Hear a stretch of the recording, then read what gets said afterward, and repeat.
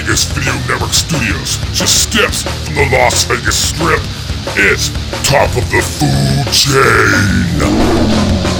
And now your host, he's 1 part Mohawk, 2 parts attitude, and a touch of what the It's Al Mancini.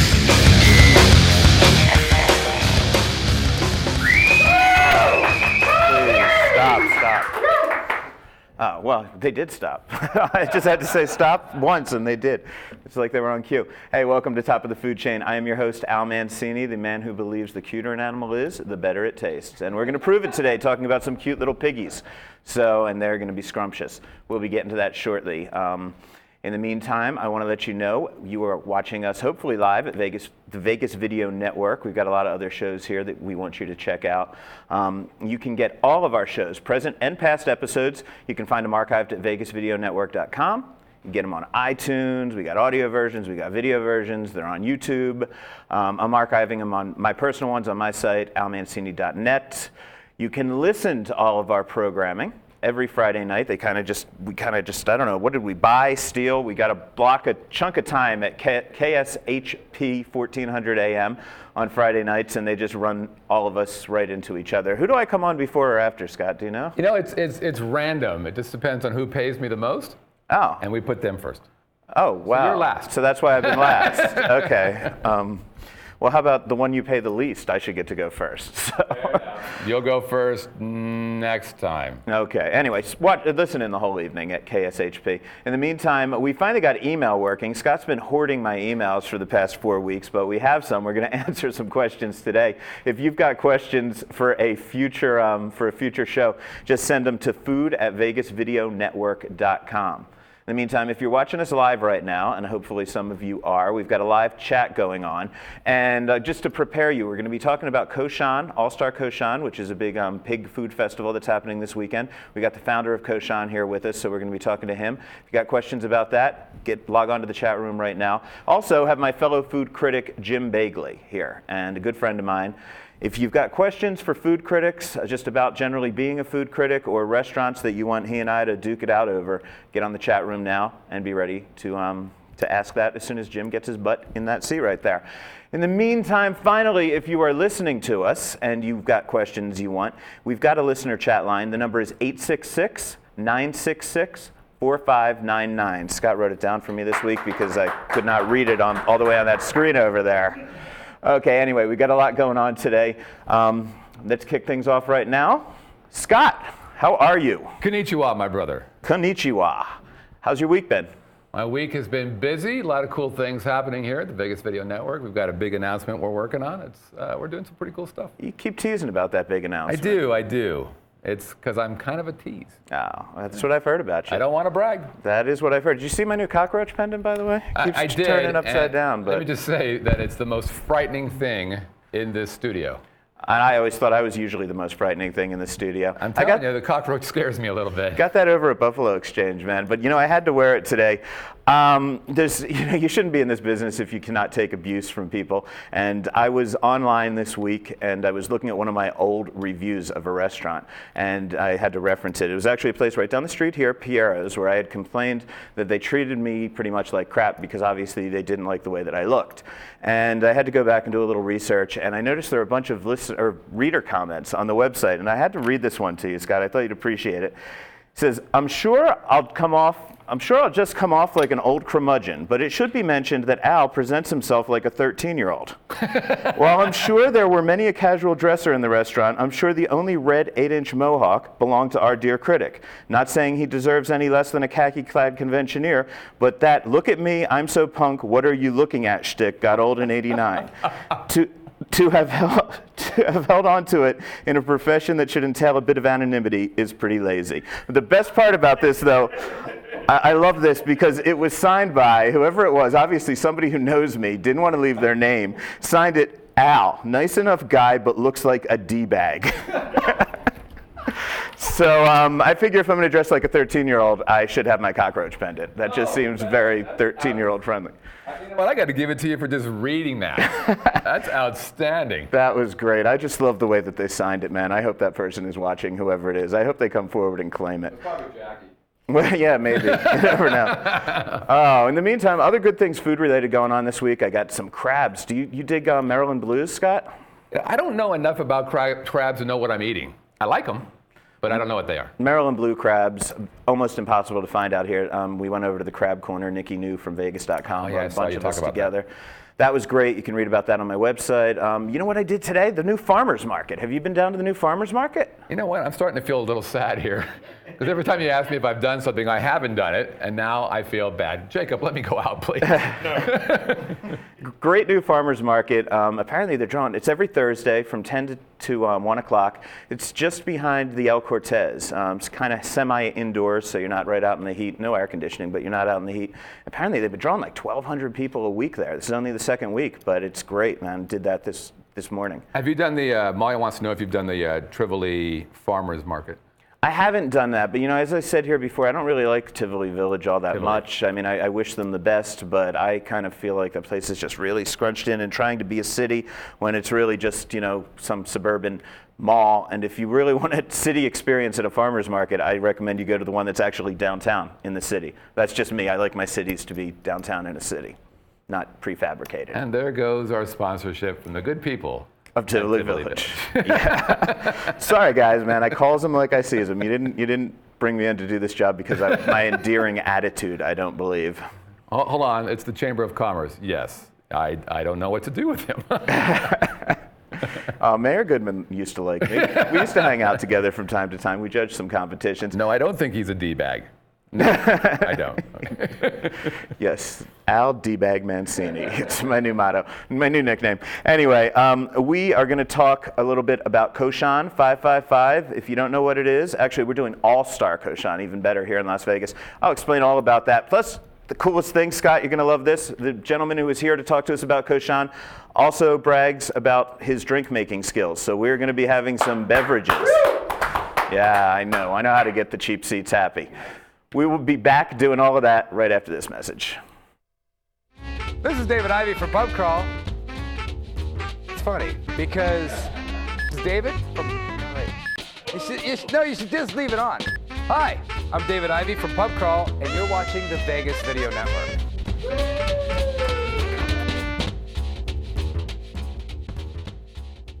And scene. Okay, we are back. Thank you, David, for that nice introduction. Right now, I've got with me, ready? You got all your thing? You got all your props? Okay, Brady is ready. Cut to that shot. Brady Lowe here. Brady, how are you, my brother? Good to see you. Last time I saw you, it was over drinks at Vegas on Cork. It was. A lot of drinks. You caught me off guard. I think you caught me off guard. I think we caught each other off guard. I don't know. I have tape of that interview somewhere. I know. I wanted to hear it. Got to hear what it sounds like if I can find it. Anyway, man, Brady is the founder of Koshan 555, which is a pork cooking festival type thing. It travels around the country every year, and really cool world-class chefs. And we're going to talk about exactly what they do and how they eat these piggies, pretty much from their snout down to their tail. Everything but the oink, as one of my friends would have said, right? Exactly. Yes. So we're going to talk about that. But first, you brought booze, and we always start with the booze, man. Why'd you bring the booze? It's been a rough week. Yeah.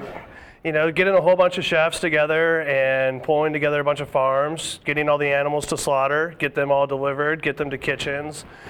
And then you have pork emergencies, which are great things. Tougher week for the animals that you brought to slaughter. So I guess we're toasting in their behalf. We'll toast those bad boys. So now what is your claim to fame here? So I'm just a big Manhattan guy. I figured that in the community, if you're going to stick with your own, you're going to want to drink what your own drink. And I think rye and bourbons are pretty much a hot thing right now. And that's kind of where my palate is. So in honor for you, I thought we would do a Manhattan. And you make the perfect Manhattan, you tell me. I don't want to say it's a perfect Manhattan. We were in Aspen, and we had.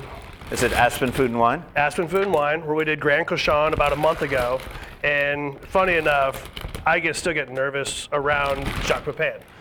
Oh, yeah, that's understandable. So Jacques, he looks over, and I'm playing with this perfect Manhattan, and I'm like, Jacques, it's the idea of what actually everyone is putting so much work into a Manhattan. They're like throwing too many bitters. They're trying to go too sweet or too dry. They're trying to off these little products in there. And I'm like, the perfect Manhattan is just about technique. Keep it simple. And that's what I think chefs are doing. That's what I'm doing. I don't want to like try a bunch of creativity every single time. So this is a very, very simple 2 cherries, Luxardo, which are an Italian.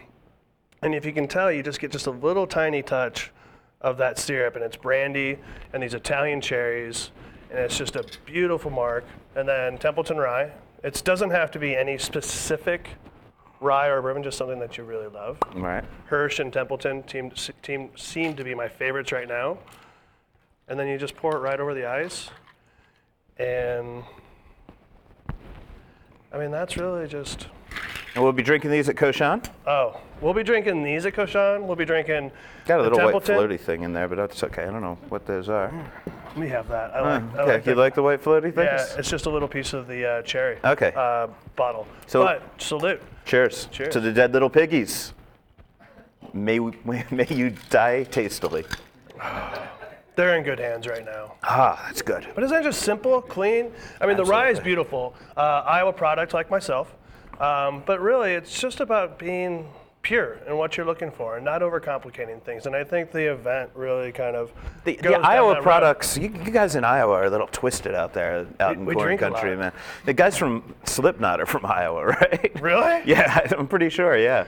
Oh God, my metal friends will kill me if I got that one wrong. Anyway, so we got Koshan, All-Star Koshan, very cool. We got a little thing, but I don't know why we're doing that. We got graphics.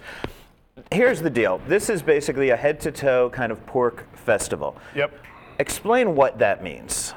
I think what happens right now is there's 2 conversations happening in food world. One has to do with responsibility and covering your bottom line.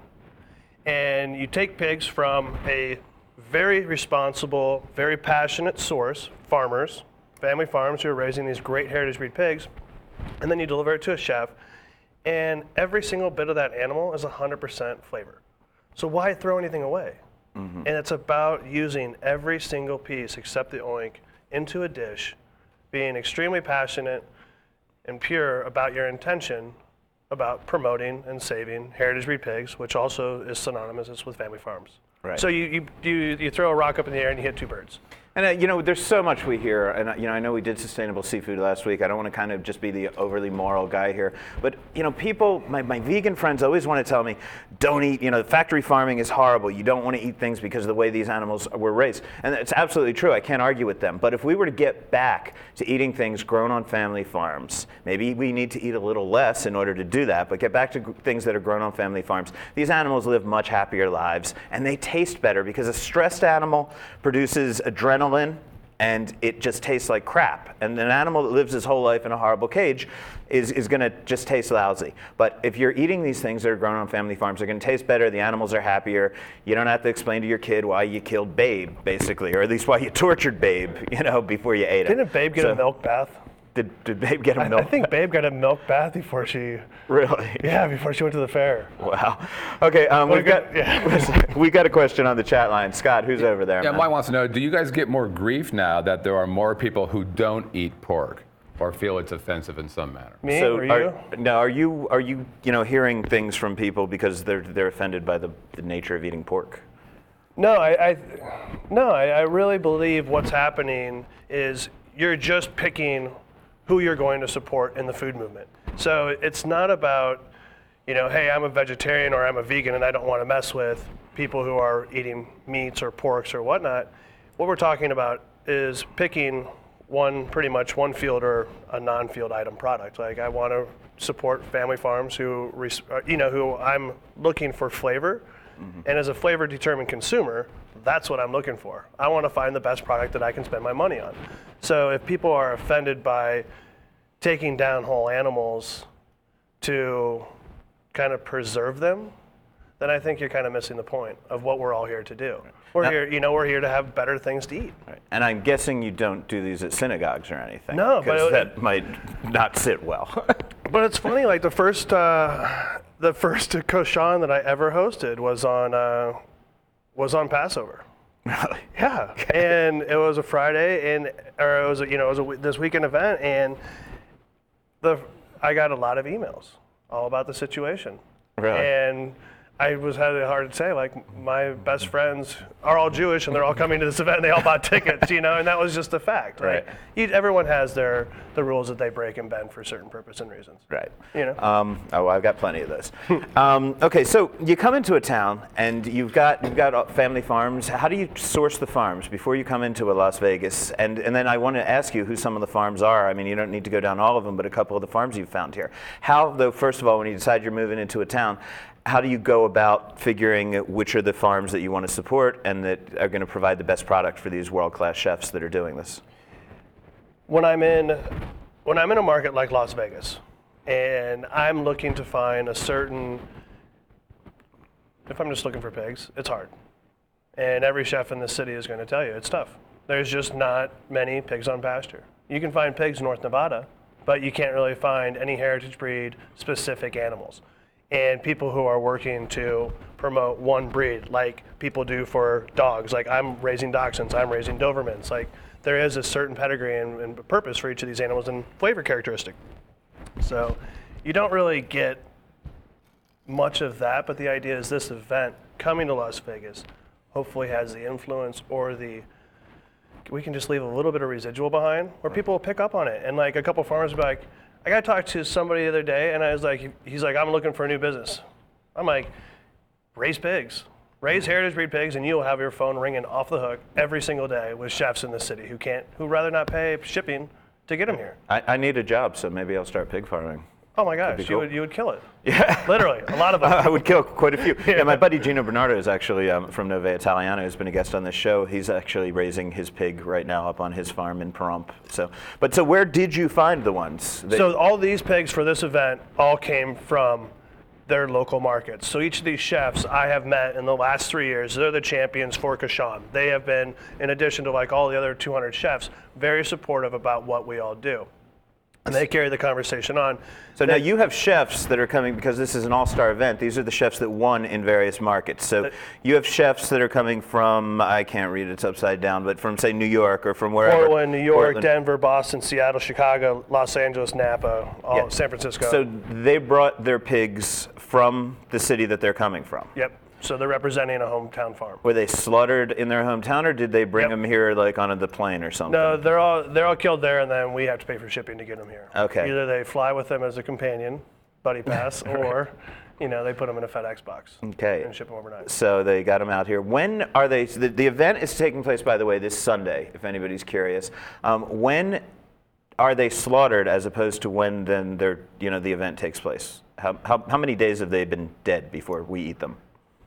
I would say most pigs are going to, this is kind of an interesting point. The pigs for this event were put down last Thursday, last Wednesday, Thursday, Friday, delivered on Monday, shipped here. So they've been, it's 4-day-old, 5-day-old. Mm-hmm.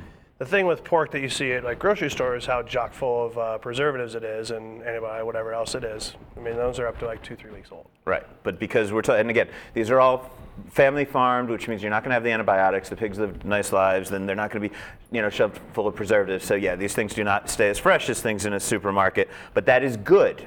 We want to eat them quickly, and we don't want all that artificial stuff in them. So, do the chefs, when you do this in another city, mm-hmm. or before these chefs come out here, do they participate in the actual slaughter of the animal?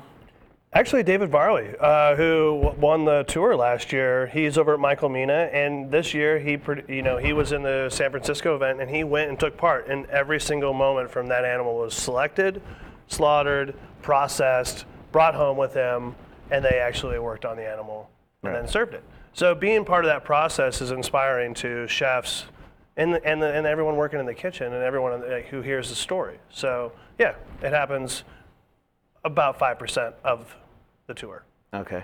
But pretty much everyone just gets their pigs delivered. Right. Dave Varley's a good friend of mine, actually. He's I'm looking awesome. forward to seeing him this weekend. So when people show up, now first of all, this is a $150 ticket, Yep. right? Starts at $150, $200 VIP. For VIP. What are people going to be witnessing when they get there? What is the event? I mean, yeah, there's a lot of pig, and we talk about how there's every part of the pig, but what exactly are the festivities like? I've never attended one of those. All right, so first you're coming to the Cosmopolitan. This is the tallest mountain, I think, across the country for casinos. I mean, this is what people are talking about. Show up at the Cosmopolitan, go to 4th floor of Chelsea. there's going to be a sea of balloons and a bubbles of, just tons of champagne floating around you when you walk in. Get comfortable. I'm going to crack the doors. You're going to walk in. The room is going to be split in two.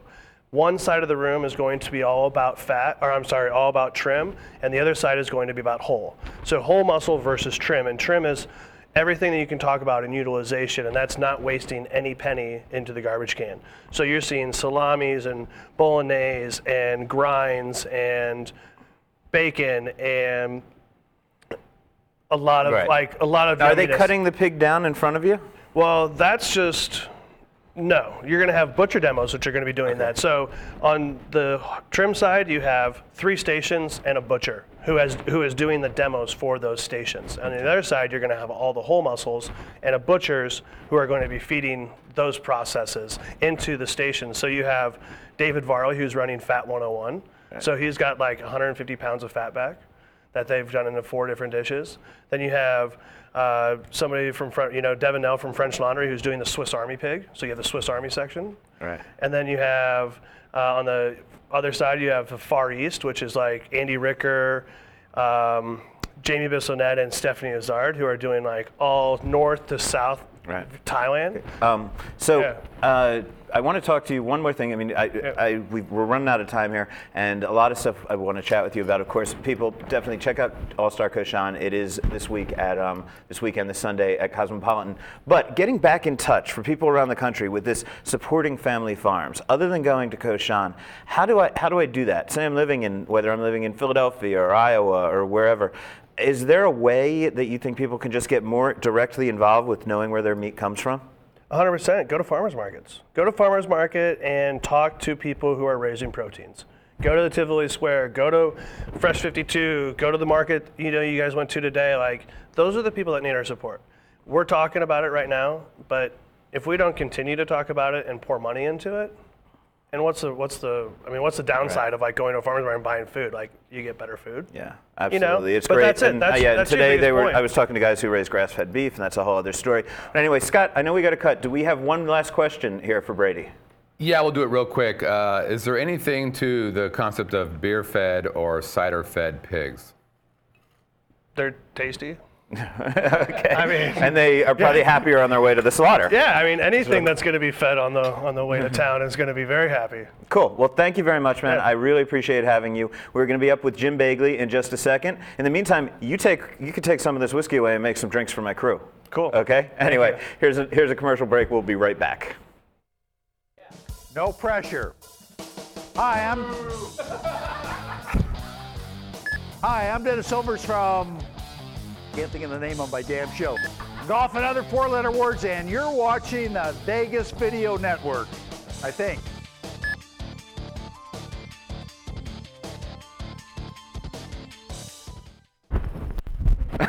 Oh man, I love the bottle just flying away there.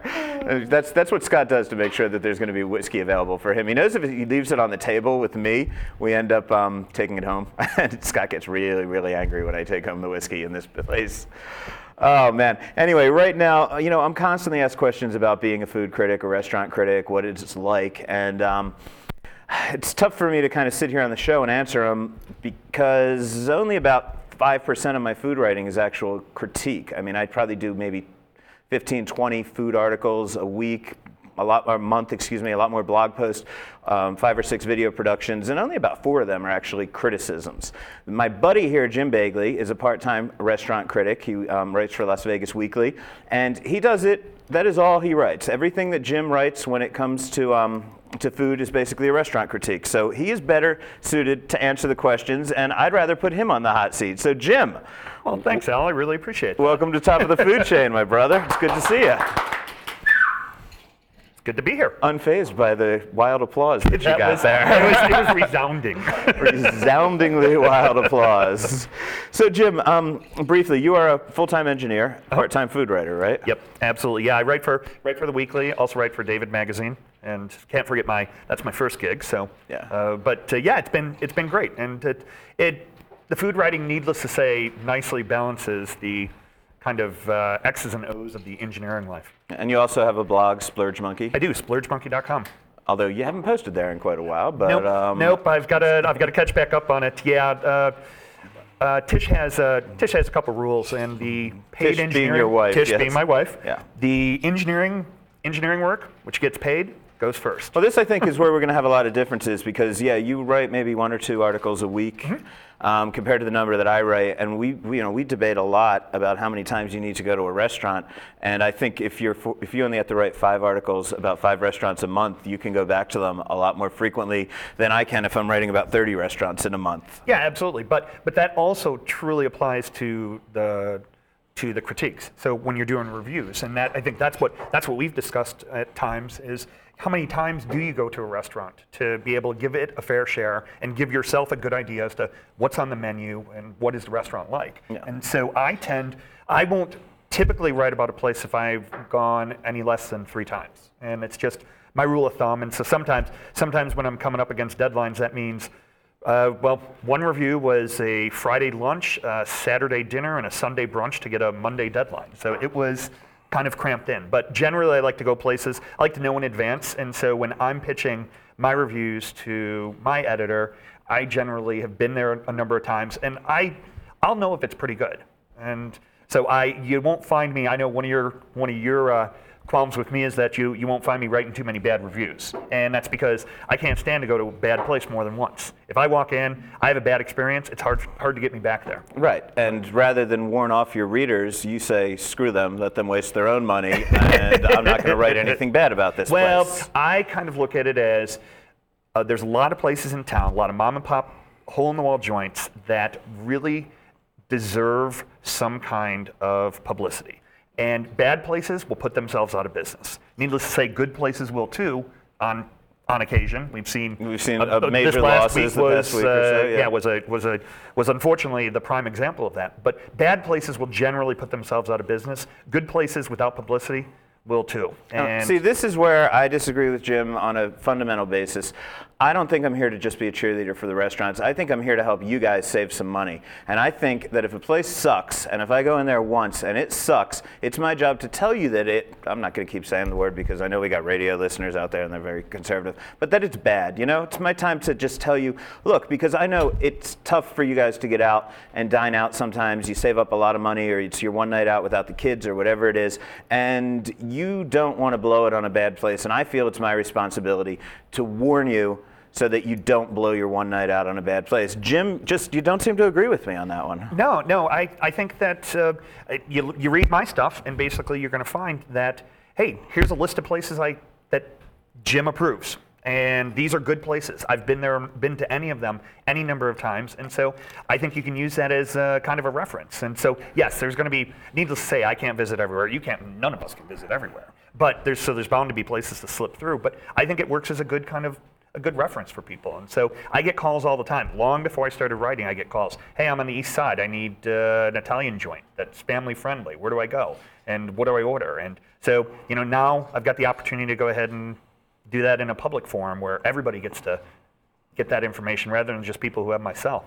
Right. Now, one question everybody always asks, how'd you get your start in food writing? Well, it's pretty interesting. I actually transitioned jobs about 1.5 years ago. Went from working for a firm to working for myself. And in the interim, I actually was talking with some other people who happen to be in the writing industry, happen to be in between jobs also. And an opportunity had come up with David Magazine. It's actually Las Vegas. You would not be covering Koshan for David Magazine. No, I would not. David Magazine, a Jewish lifestyle magazine, Yes. so probably not Koshan. Which is actually really funny. So David Magazine is actually a contemporary Jewish monthly.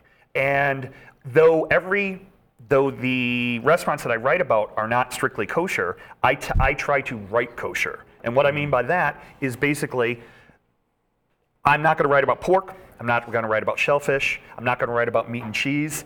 And that can be really tough. The first sushi article I did, I came back and I had everything in mind, and I started writing everything down, and I realized 3/4 of the dishes I liked, all shellfish. So I had to go back to scratch. Same thing happened when I did my Cosmo write-up, was Cina Poblano. I had a list of dishes and ended up, I had to go back right before deadline just to get some more dishes in because every dish I had was either pork, shellfish, or some combination thereof. I like pork, I like shellfish. Right. So you don't have a background. We're not trained in food, as I think a lot of our people in our business were not. But what I usually find is that most people in our business were either journalists first, or they were in the restaurant business first. In my case, I was a journalist first. You came kind of out of the blue. So you're a food hobbyist that started writing, and you had some friends in the business. And so, I mean, it's not something, there's not a huge bar to getting into this business. You got to kind of be lucky in a way. Oh, absolutely. That was luck. Now, I had written before. I as an engineer, I've written for quite a period of time. I've written technical articles, which are, needless to say, extremely boring. But I've written, and so I've written for some period of time. So it was just a matter of transitioning, and I've loved food. And as you know, I've always loved food, and so it was just also just having the right opportunity. And then by the time, so I had a couple articles in David, and then that was when the Weekly called and said, "Hey, do you want to give it a shot over here?" And I started writing, a piece every other week, and now I'm pretty regular. What's your most recent review? My most recent review. You don't know. That's what happens. He's too busy. He's being an engineer. That's okay. I hope your editor's watching. I believe most recent would have been the brunch article, but I'm probably wrong on that. Cover story on Las Vegas Weekly, brunches. Yeah, very good piece, man. Good piece. Oh, thanks. Okay, so we've got a chat question. So let's go to that first. I got a couple of them. First of all, Sally wants to know: are food critics competitive? So Jim and I are not competitive.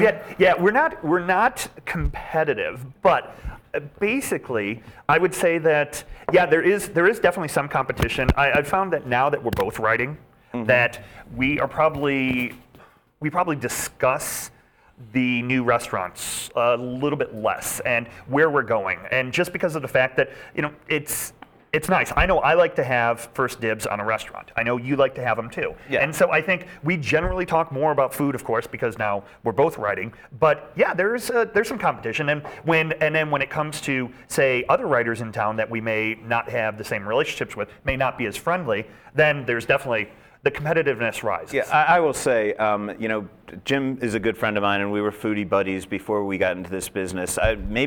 I may have been writing about food when we met, but you definitely weren't. But there are guys out there who I'm in the middle of writing a book with, my second edition of my book with right now, Max Jacobson, John Curtis.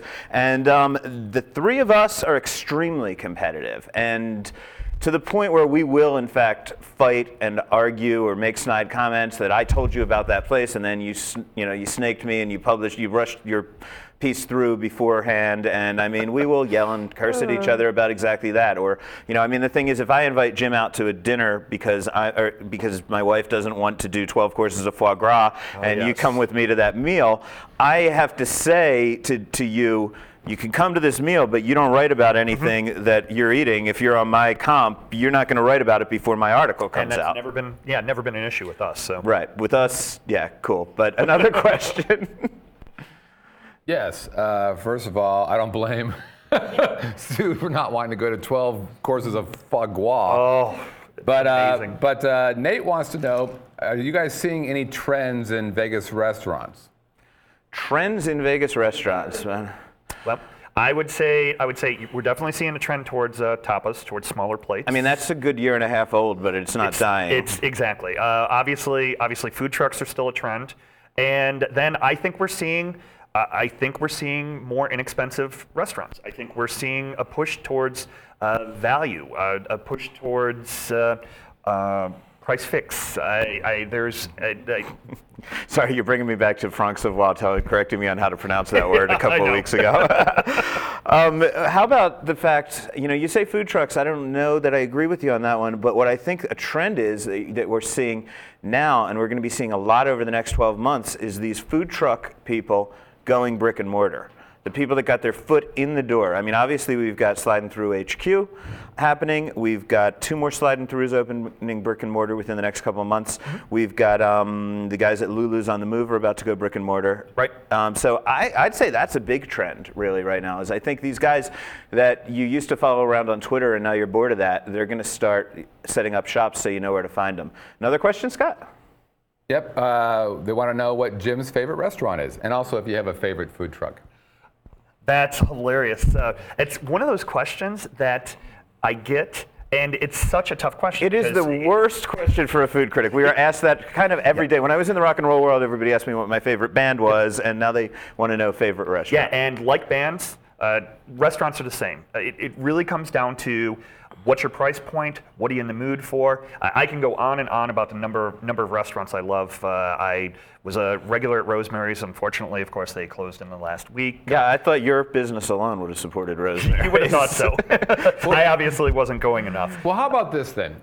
How about something that's happening on the Strip that's reasonably priced, but kind of a secret? Like, people don't really know about it, but you're like, you got to check this out because not a lot of people are going, but it's a place to go. Well, there's a couple. Actually, Al's last review of DOCG, that is a place I've been going for quite some period of time. Love. You forgot to mention the grilled filoni, which is the best dish on the menu. At $7, it's a grilled yeast spread with a duck egg fondue on the side, and it amazing. Yeah, I think that kind of gets ignored because everyone talks about the New York pizza place, If You Want Pizza, which is right there. And then if they want Scott Conan's cooking, they go into Scarpetta.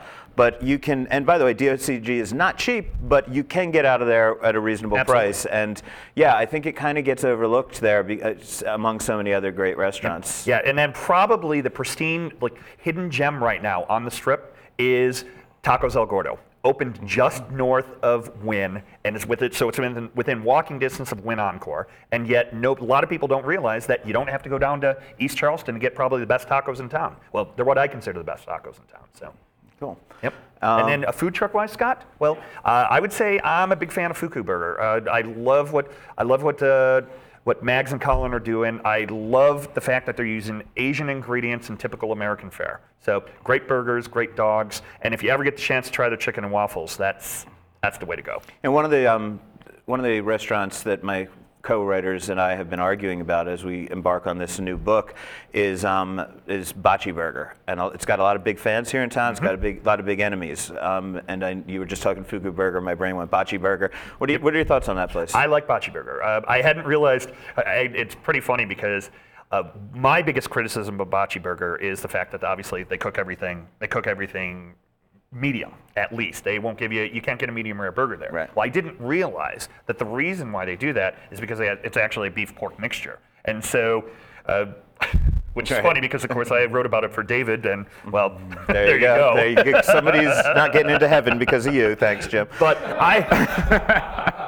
yes, it's a cross I must bear. So. A cross, ironic, even more ironic. Yep. Before I let you go, man, we got a couple emails because Scott finally gave me my emails. He's been hiding them for a while, and what? Yeah, dude, emails. I've got many of them, and I want Jim. Because here's one that I can't answer. This came from Christina, wondering where I can get a good, authentic casado in town. She also says, keep up the good work. The show is awesome. That's the part I like. Casado is a Costa Rican dish. Any thoughts for her on that one?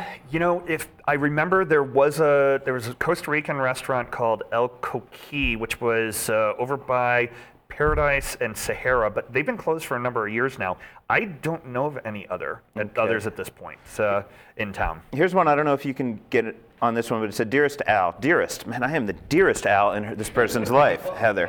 I recently tried Haleo and totally loved it. Then by chance, I heard about the mythical E by the same guy being Jose Andres, by the way. Have you ever been? Are its test lab wonders and golden ticket gates worth the $250 pop price tag?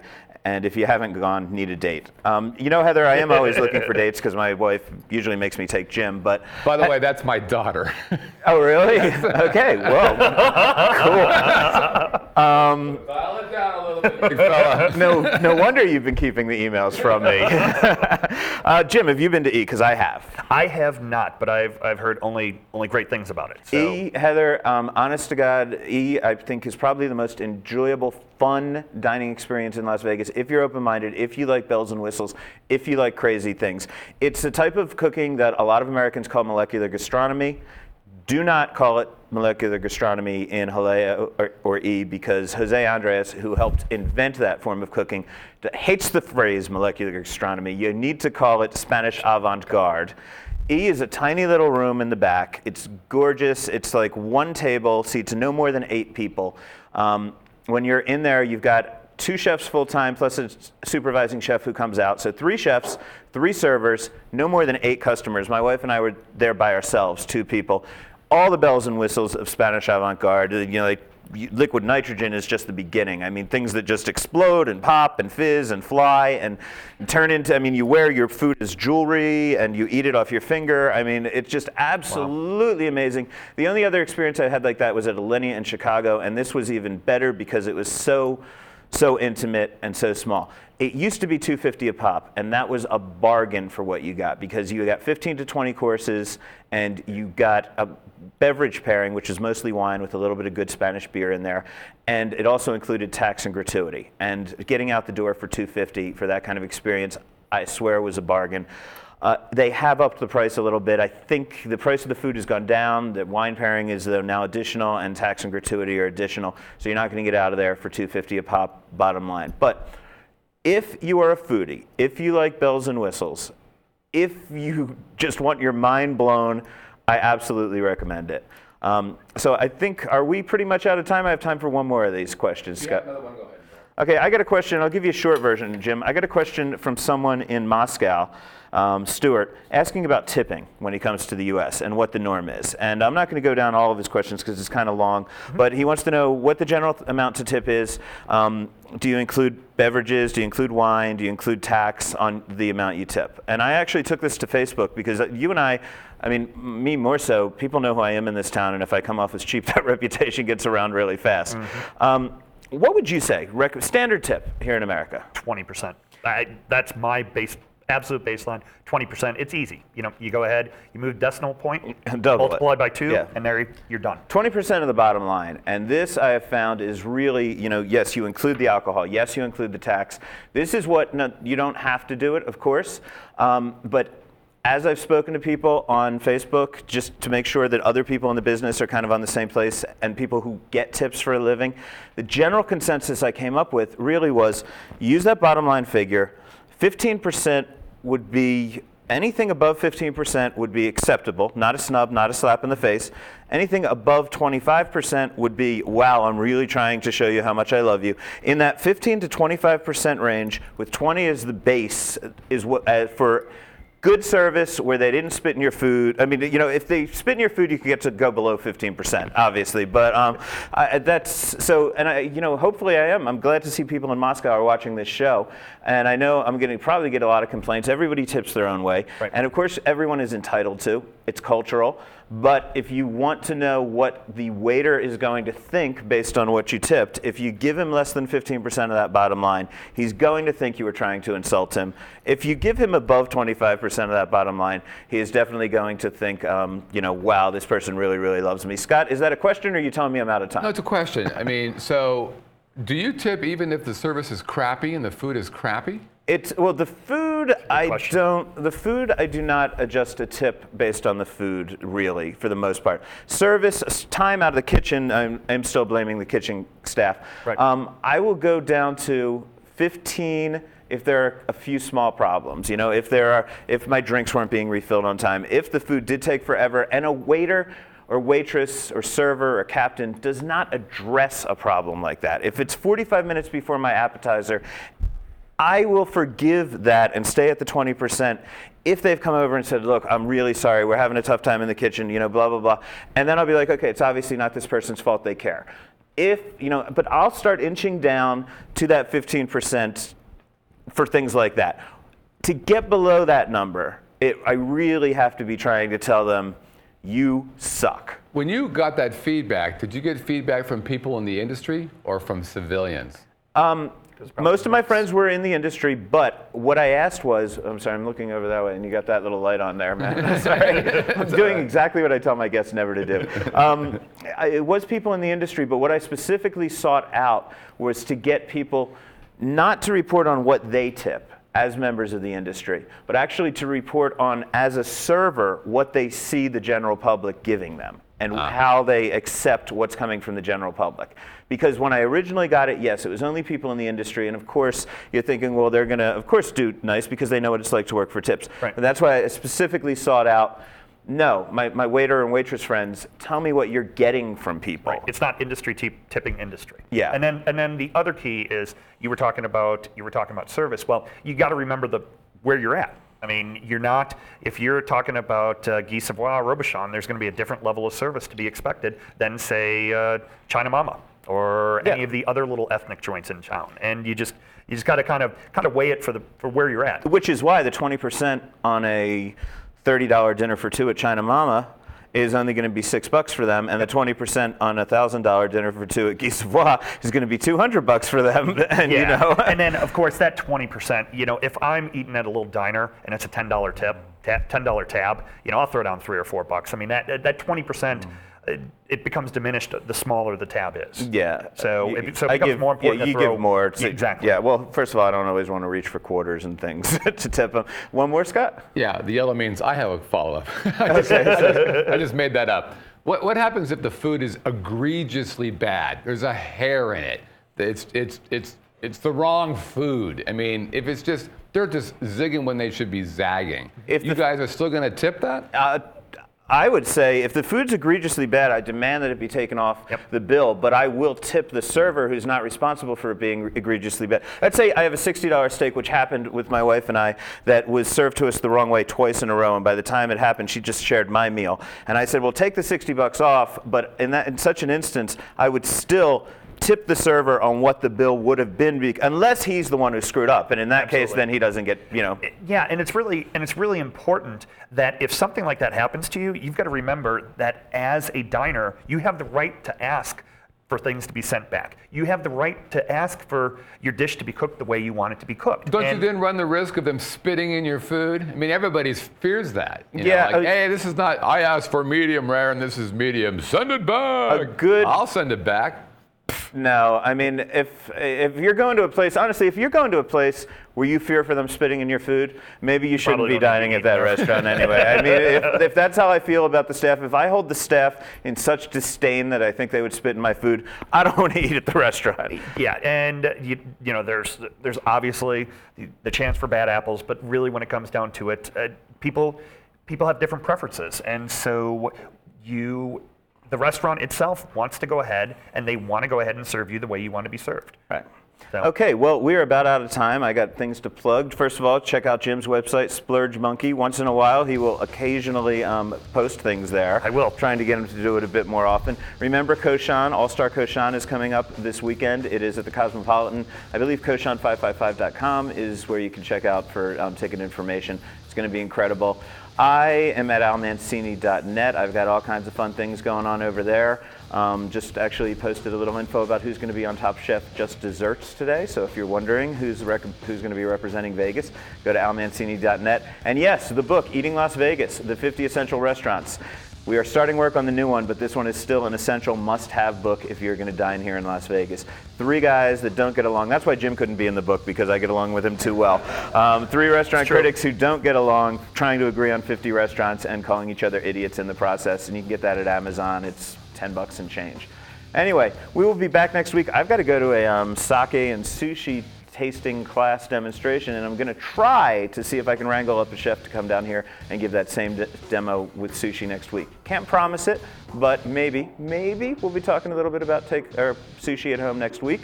And that's about it. Until then, tune in and find out. Check me out on Facebook. I always post stupid things about what I'm doing. Okay, Scott, take it away, brother.